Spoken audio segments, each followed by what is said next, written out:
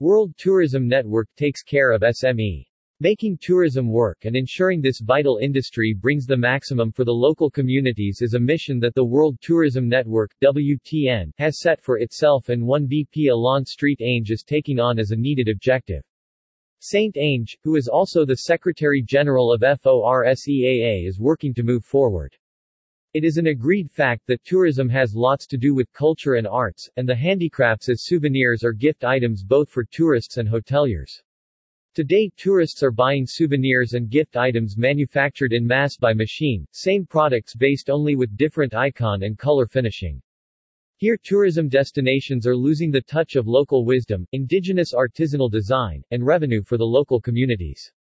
At the World Tourism Network, we know that through FORSEAA, Forum of SMEs Africa ASEAN, the forum that is not only talking about Africa and ASEAN but bridging forward the new approaches for Africa and ASEAN to move to global markets.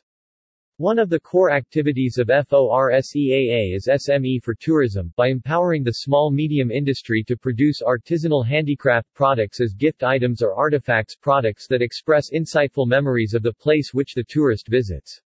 Such a personalized approach for handicraft should be available in small quantities or at pre-orders to be sent and shipped to various destinations in quality packaging, said Alain Street-Ange, VP at World Tourism Network. FORSEAA's approach, it is known, is to work with hotels and various tour operators to produce gift items, which have quality, nice packaging, easy-to-carry novelties, which is why the World Tourism Forum is set to develop a platform for FORSEAA where together we can create a conference, an exhibition on gift items, seasonal novelties, crafts, historical replicas, all to promote tourism, Saint-Ange said in ending.